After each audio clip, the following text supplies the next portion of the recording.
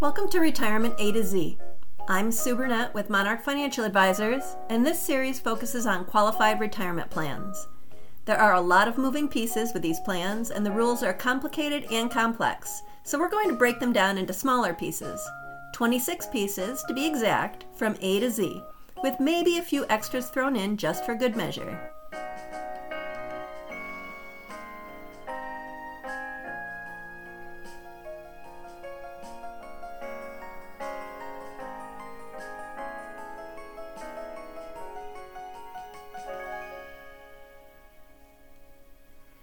This is episode R, so it's only fitting that we talk about retirement in a Retirement A to Z podcast. You've worked hard, and now the day has come, you're ready to retire. And now what? What happens with your retirement plan if you're a business owner? And what happens to the money that's in that plan? What happens if there's life insurance in the plan? Let's talk it through.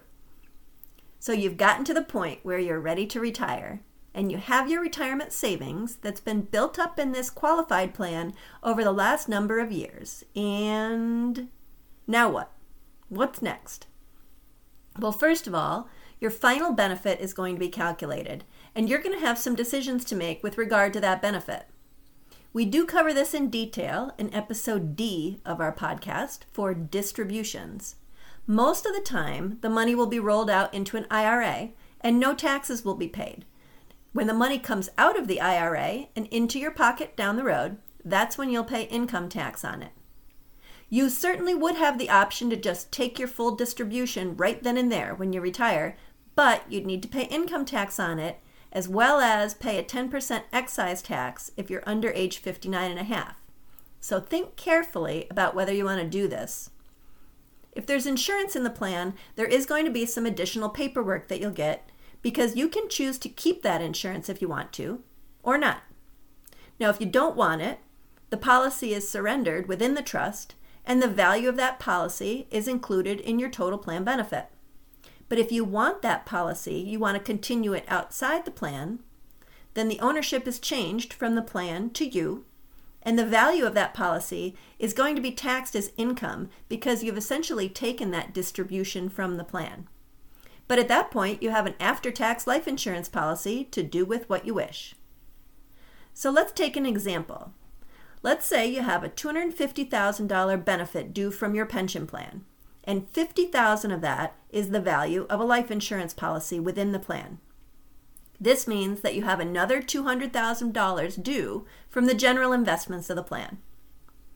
If you want to keep the insurance, it comes out of the plan, and you pay taxes on the $50,000 on the value of that insurance.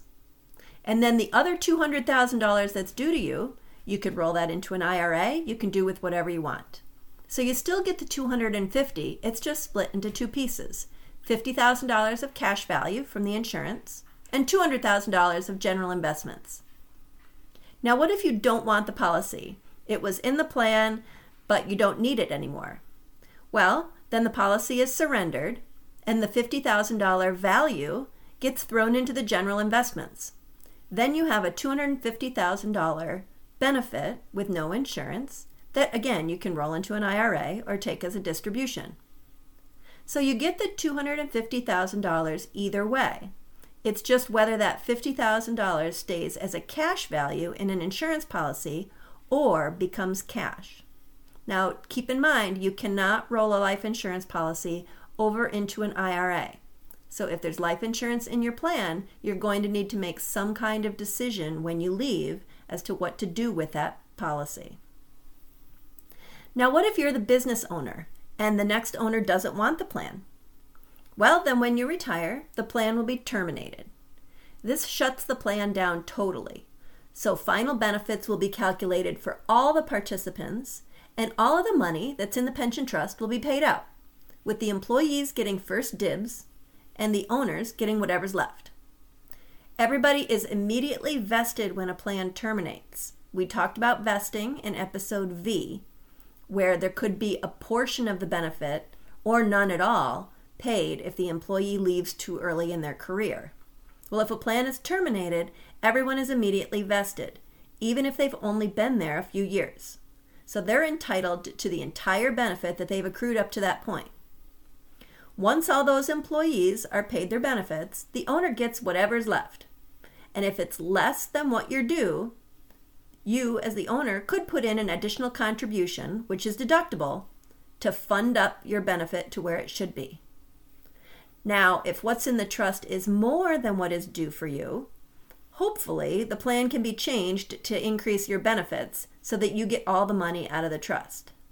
So if not, let's say the benefit that's due to you is $1 million and there's $1.2 million in the plan, the excess money, whatever's in the trust that's above your benefit, reverts back to the company.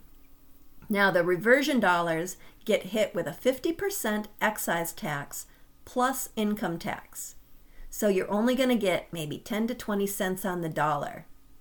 If you're an owner and you're considering retiring in the next year or two, make sure you talk to your administrator to make sure that plan isn't overfunded.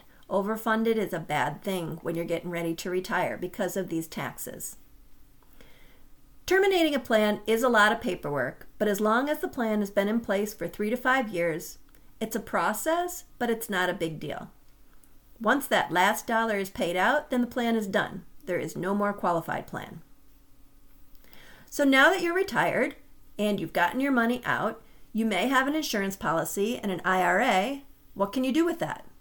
Well, honestly, whatever you want to. If you want to keep that IRA as a lump sum and pull money out as needed, great. There is a fear for a lot of new retirees that you'll outlive your income, that your IRA lump sum will get down to zero and you won't have any money to live on. Well, one option when you retire is to take your benefit out and roll it into 2 different IRAs. Keep one as a lump sum and take the other one and annuitize it, or have it provide an income for you over your lifetime. So this way, you have almost the best of both worlds. You have one IRA that you can draw from like a savings account, that lump sum IRA, but you'll also be receiving monthly payments from the other for the rest of your life. If the lump sum account runs out, you still have the income from the monthly payments, plus Social Security coming in.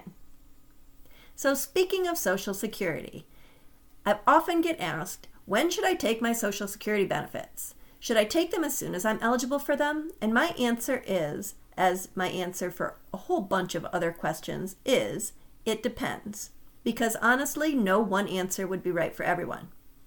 What I will say is this: your Social Security benefits are reduced almost 7% per year from your Social Security retirement age down to what your age is when you start taking your benefits.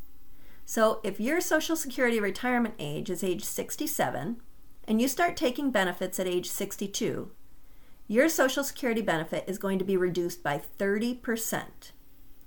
Then it'll go up with cost of living adjustments each year, which over the last 10 years have averaged about 1.5%. If you knew you were going to pass away by the time you were 66 or 67, sure, it would make a lot of sense to start your benefits at age 62. But most of us don't really know when our last day on this earth will be. I can tell you mathematically, it's really a question of whether you believe you're going to live to age 80 and beyond. Now, if you think you're going to pass away before then yes, you should start your Social Security benefits earlier and take that steep reduction. But if not, it may make sense to hold off and start your benefits at your Social Security normal retirement age or later. If you start them later, then your benefit is actually increased by that 6 or 7%. So it really is a wash at about age 80. But then once you live beyond 80, it does make sense to have the higher benefits down the road. That's the Social Security story. And will Social Security still be around when you retire? I would say yes. Maybe not in the same form that it is now, but it is way too big to go anywhere substantial, in my opinion. Wrapping it all up, when you're ready to retire, you'll have the option of how to get your retirement benefits out of the plan, including keeping an insurance policy going if you want to. If you're the owner and your retirement means the plan is done, then the plan administrator or the third-party administrator will put the plan through the termination process, which is just a bunch of required steps that ends up with paying every last dollar out of the trust. How you and the other participants receive that benefit is up to you. can roll it over, you can take it as cash and get taxed. It's a decision that each person will make with regard to their own benefits. Remember, if you're the owner and you're considering terminating that plan, coordinate with your administrator to make sure that that plan isn't overfunded and that you can get all of that money out. Want to learn more?